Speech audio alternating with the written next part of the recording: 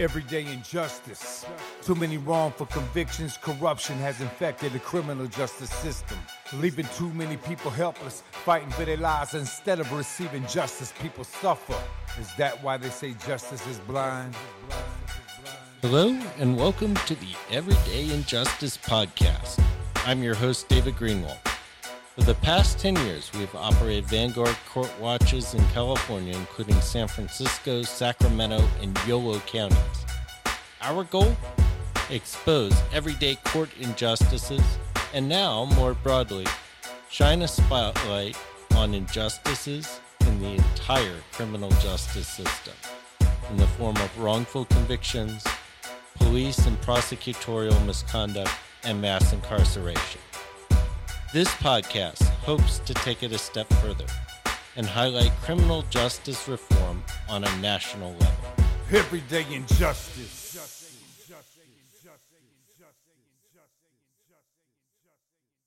David Greenwald created the Everyday Injustices podcast to educate and raise awareness about the shortfallings of our criminal legal system. We invite guests to come and discuss the injustices that they experienced within our flawed system. Flint Taylor discussed with us the horrific Chicago torture scandal in which police tortured countless victims for confessions. Definition of the UN about torture in terms of coercion of people to give confessions. But when we use the term, and we used it in The Torture Machine, which is the title of my book, and the torture machine, as you probably gleaned from reading it, has two meanings. One is the torture machine, which is depicted on the cover of the book, which is a box with a generator, an electric generator in it, hand crank generator with wires attached to that generator and clips on the wires by which you could turn the crank and send electric current through those wires into a human being through the clips.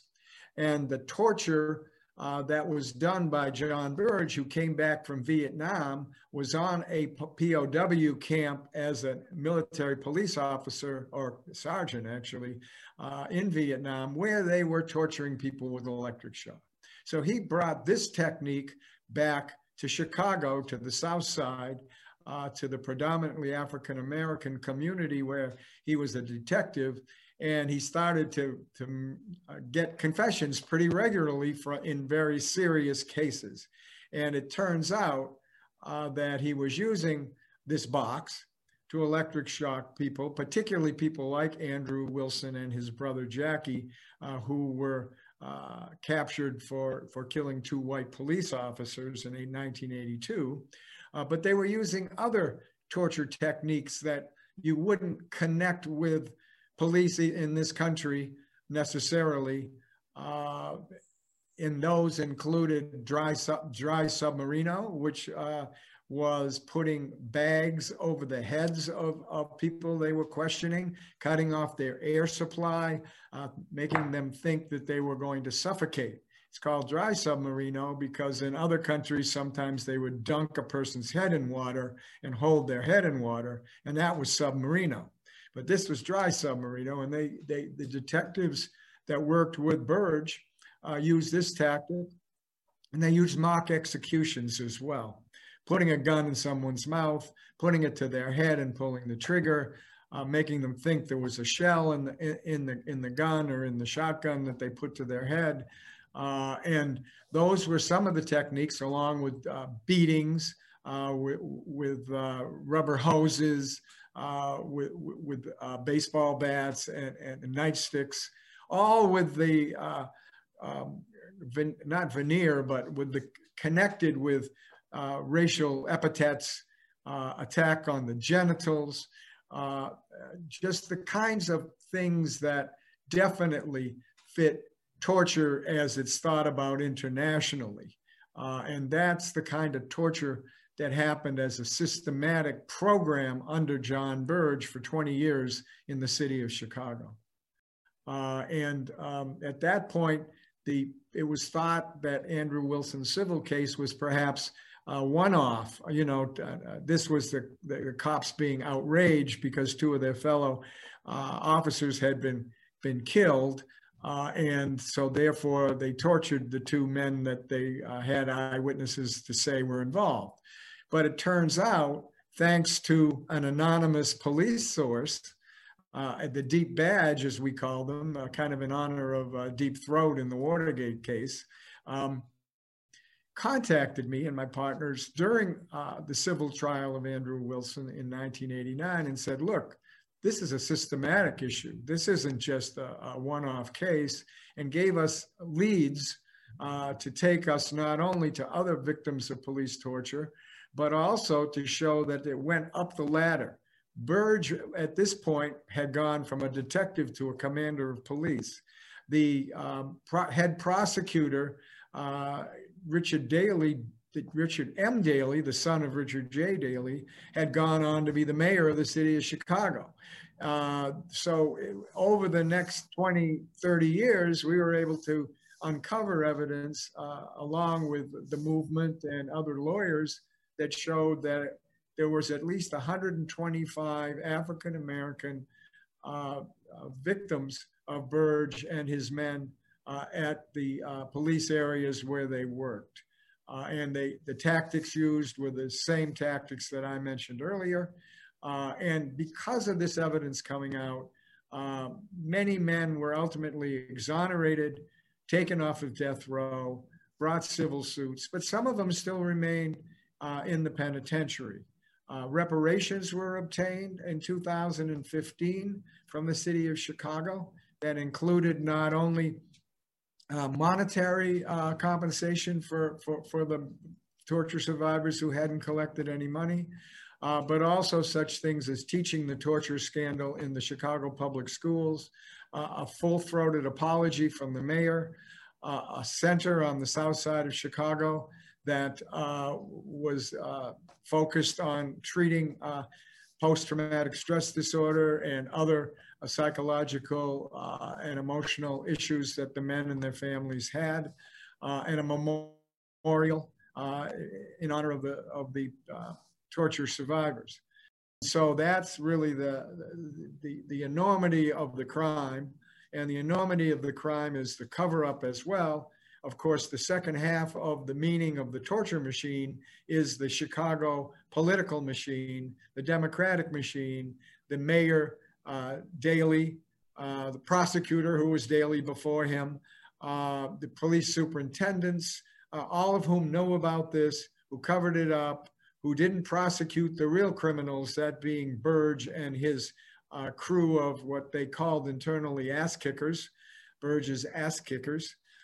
Just a thoroughly racist operation, a white supremacist operation that went on not only from 1980s when the Wilson case happened, but it started in 1972, back when Burge first became a detective. And so it went from 1972 to 1991, when Burge was ultimately suspended and fired based on the evidence that we and others had uncovered. And of course, the scandal and the cover-up continues to this very day. While Chicago addresses this horrific abuse of authority, countless others suffer from this system, and the injustices are far from over. They still occur to this day. Last year, Nakia Porter shared her story about police violence with us on the podcast. At the time, my son, was almost 2. He wasn't in the car, but my niece, who was 3, my middle daughter, 4, and my oldest daughter, 6, right? So now you have these youth, and I'm trying to switch drivers with my dad. As you know, I'm sure with you riding with your wife, you've had times where it's like, hey, honey, tired, let's switch, let's do this, because that's the best thing for all of us, right? And so that's exactly what we're doing. So to get to your question about them approaching us and asking us these questions, it's very confusing because I'm not doing anything out of the ordinary, right? I'm tired, we're getting off the road, getting safely off the road to switch drivers. And I'm now being approached with questions about not questions, but demands to get back in the car. And I'm following all of those things. I'm complying with every request that's being made. And then they start to escalate. So you ask me, how do I feel? Very confused. And I'm trying to ask questions to clarify, right? Communication is very important. I value that very much so. And the communication was not clear, which left me in a very confused and scared state. Because now I'm trying to simply switch drivers and there's a certain level of escalation happening. So what do I do? Right? I want to sort of add in there, as you watch the video, you will see that Nakia and her father, they go, do their 3-point turn, and they've stopped already. Yep. You can actually notice, you can see the details if you watch it. You can see when a car goes from drive to park, right? Yep. You can see the reverse lights come on for a split second and they go off. You can see that happen. You can see her switching gears to park. You can see the doors opening. And an officer at that point just comes up sort of to the side of the car with the lights. In a normal, and they're saying it's a traffic stop. There's no traffic stop. These folks were already stopped. You just came there.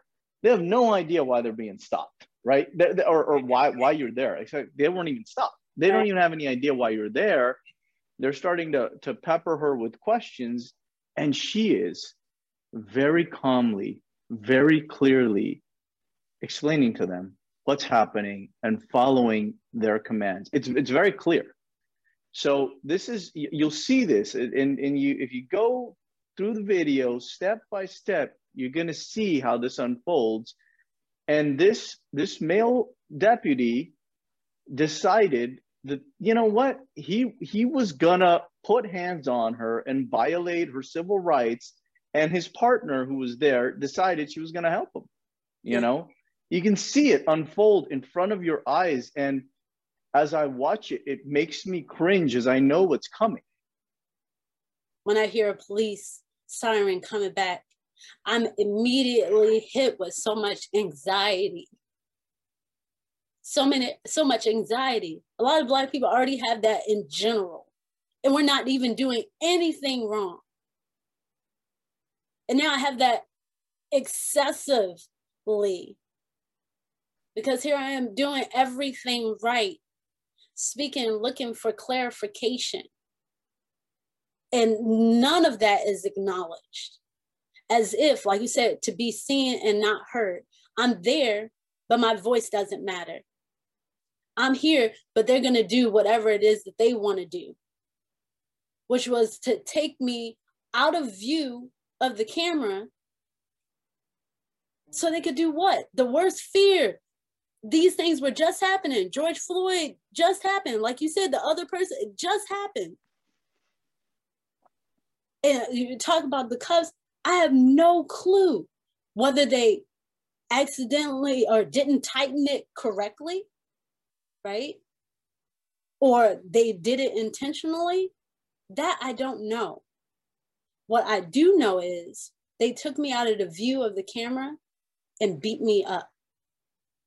They punched me in my head multiple times. So much so when all of this started to come back in view, I started feeling as if I just got punched in my head that same day. And I go through therapy. So people that you need support, you need healing. There's a book called The Body Keeps Count, where as early as children going through, which my children went through this, we have no idea of how much it has impacted them. It may not come out until years later because some of them were so young.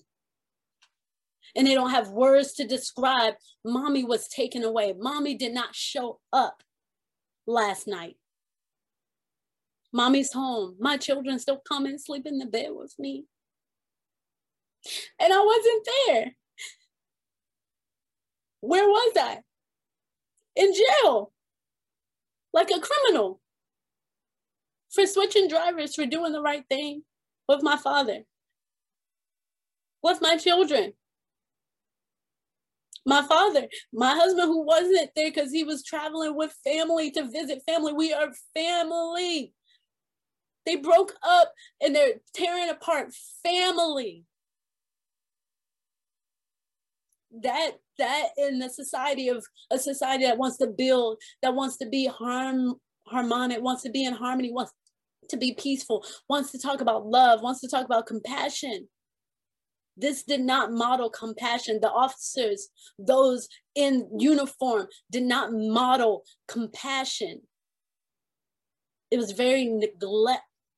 They were negligent in their actions, not mindful of the impacts of what it is that they were doing. And who has to put the pieces together? I'm trying to put the pieces together for myself, which for Black people in our culture is, okay, we're dealing with so many stresses, negative images in the media, right?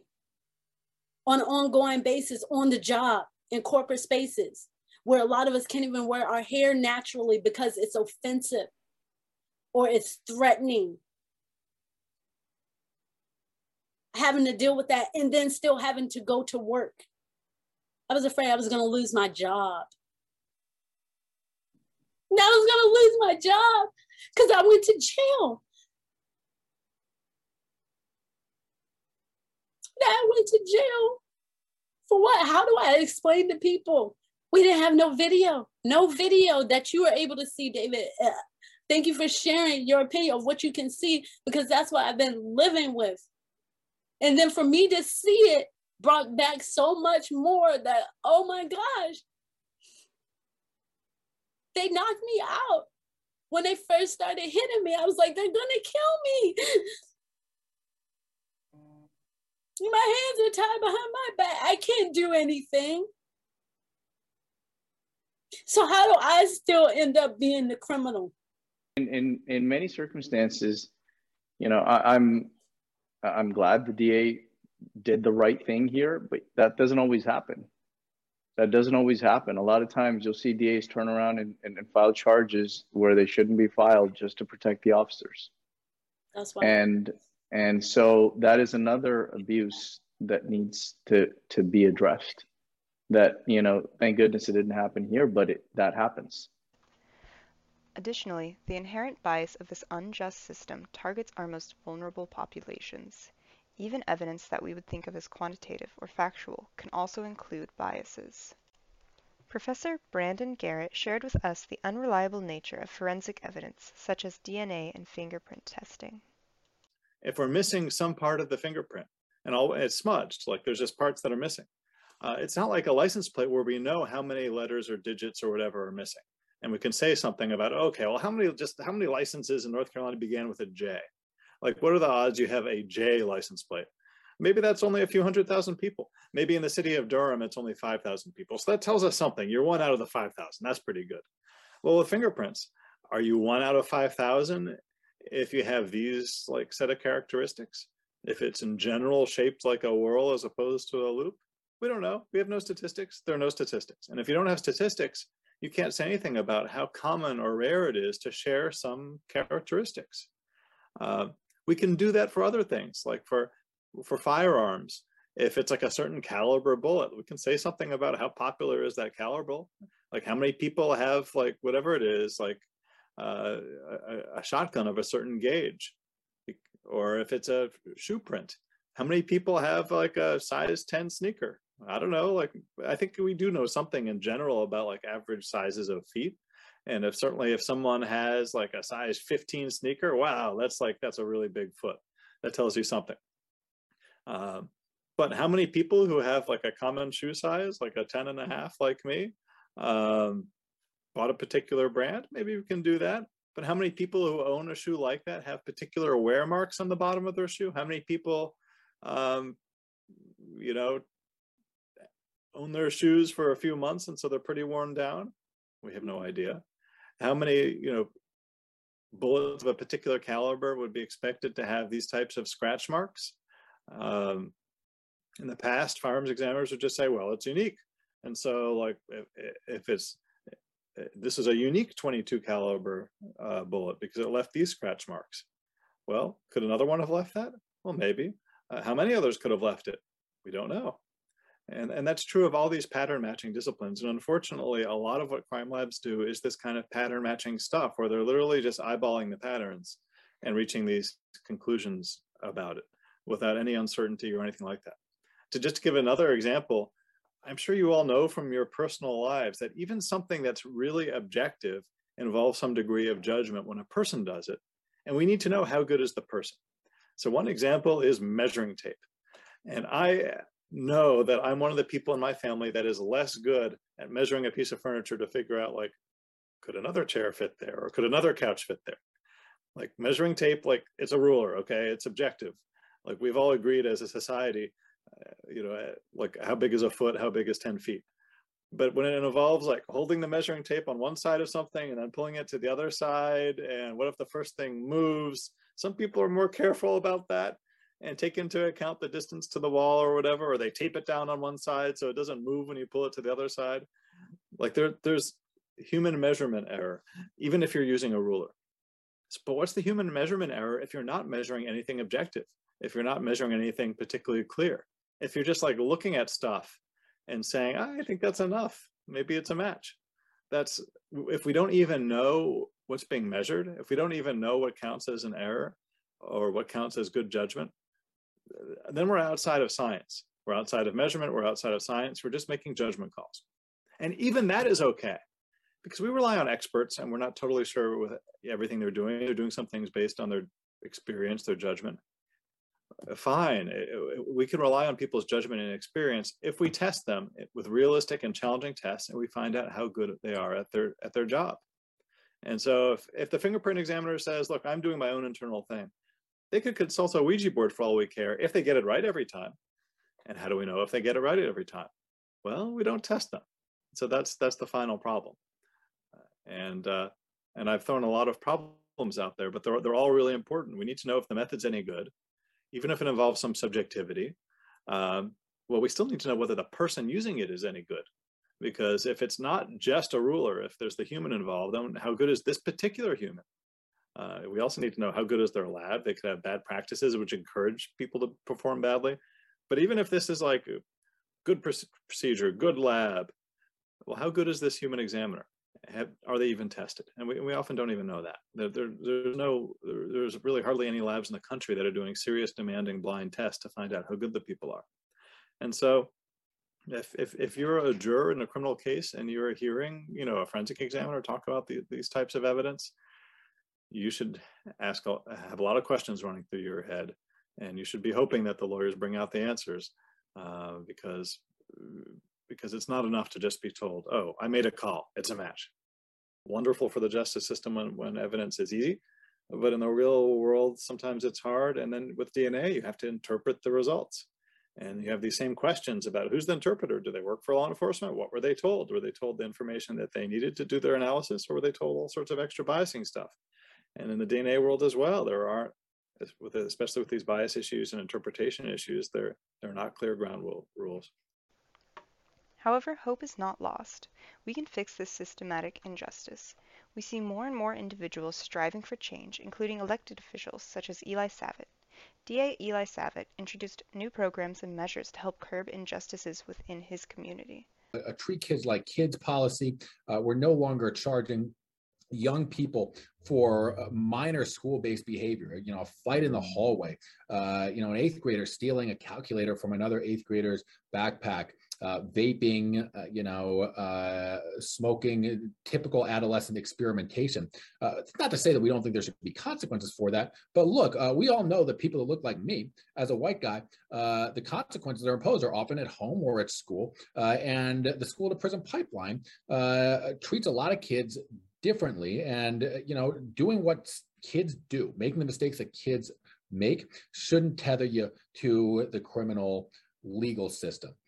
We've got policies around immigration. We've got an immigration conscious charging policy, prioritized our certification of T visas and U visas for non-citizen victims who have been human trafficked or have assisted law enforcement in solving particularly serious crimes, and that's been going quite well.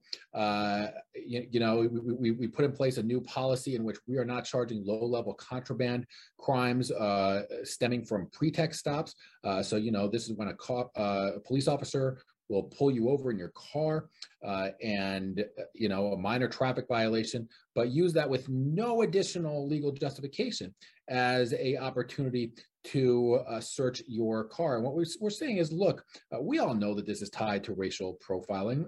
I've never been asked for consent to search my car for being pulled over for traffic violations. Every motorist should know, look, if you're going to get a ticket, let's get the ticket and let's move on to that. But we don't want to be part of a system in which, motorists are stopped and it's used as a fishing expedition looking for something more without any real suspicion of a crime. So that's some of the stuff from a policy perspective we've been doing. Also, it bought us some time. And then I think that as we move forward and the world didn't fall apart, that tamped down anxiety as well. The truth of the matter is that whenever you have change, your partners are going to be anxious. And I ran a very robust campaign around the need to reform our criminal legal system. And often people just hear sort of the headlines and, as a result of that, may have some fear about how it's going to play out in practice. So I think putting in place those working groups, getting that input from stakeholders bought us a few months because, people could see, okay, my colleague was on that working group and they're not crazy. And I know that if they signed their name, and agreed to have their name as a member of the working group attached to this policy, that is probably not too bad. So I'm going to give it a chance. And then, just sort of day to day, we continue to focus on serious crimes. We continue to prosecute serious crimes. We continue not to screw around when we think somebody poses a danger to the community. And, I'm not going to lie and say there weren't a few speed bumps along the way, both as my office became acclimated to the policies and understanding exactly what I wanted and what I didn't want. And then also so that law enforcement could see, for example, don't even bother with the marijuana charges anymore. I'm really serious. I'm not prosecuting them. But I think we came to a point where we've reached a good working relationship. And I think that initial stakeholder buy-in and really sharing of information bought us the time that we needed to establish a record of trust. Why wasn't the prison more rehabilitated, right? Why didn't we do something to get this person turned back around? But there's a number of success stories too, and because those aren't headline grabbing, they often go overlooked. I'll give you an example. We put into place Michigan's first pre-plea diversion program in Washtenaw County, which means that, typically you have to plead guilty to a crime in order to get access to rehabilitative services, substance use treatment, mental health treatment, and the like. And that can be really damaging to people because even pleading guilty to a crime, even though it might be dismissed a year later if you complete your programming, that can put you at risk of losing housing, losing your job. For non-citizens, that very act of pleading guilty triggers the immigration consequences. It doesn't matter what happened down the road. And so, we said, look, let's rewind the clock. Let's make available those exact same services, but before somebody pleads guilty. And if you, succeed, we can dismiss the case without having entered a guilty plea. And if you fall down, if you're unwilling to abide by the terms or unable to, then we have the option of moving forward with the original case. Well, we launched this in May. And we have a 98% success rate with that program. That means 98% of the people that went through it or are going through it are either on track to complete the program or have already completed it and had their charges dismissed. And there are stories that come out of that. We had somebody that shoplifted a bottle of wine because he was in recovery, but relapsed, went back to alcohol use. And in fact, what what we were able to do was get him set up with housing, get him back into his program, and not disrupt his life any more than it had already been disrupted. And he's doing great now. And he was, his case was dismissed last week. That's a success story. And we need to focus as a movement, I think, just as much on those as the folks that oppose reform focus on the stories that grab headlines and are real tragedies. As long as we fight for a better system, there is hope. Nikia Porter left us with these words. We talk about allyship, right? And no matter your position, whether it's small or low or high, if you see injustice, stand. Have a backbone. Stand up. Speak up as if you were in that position. Try to place yourself there. The emotions of the families, my family, right? We're standing in solidarity with other families because we know what the impacts are right now. There are other impacts that we really don't have a clue to, but we're doing the best that we can to try to heal through this process. So if you're in a position where you are to be able to make the change and to be the change, there's changes that need to be made in this justice system, speak up for those families. Speak up for those individuals as if it were your families that you love, that you support, that you have compassion for, because we need that unity right now. We need that support to make sure that people know that we can't just treat each other this way. Thank you to George Powell and Norman Mousequake Barrett for the use of our opening, Everyday Injustice. You can see more of George's music at www.justiceforgeorgepowell.com. That's Justice for George Powell, all one word, .com.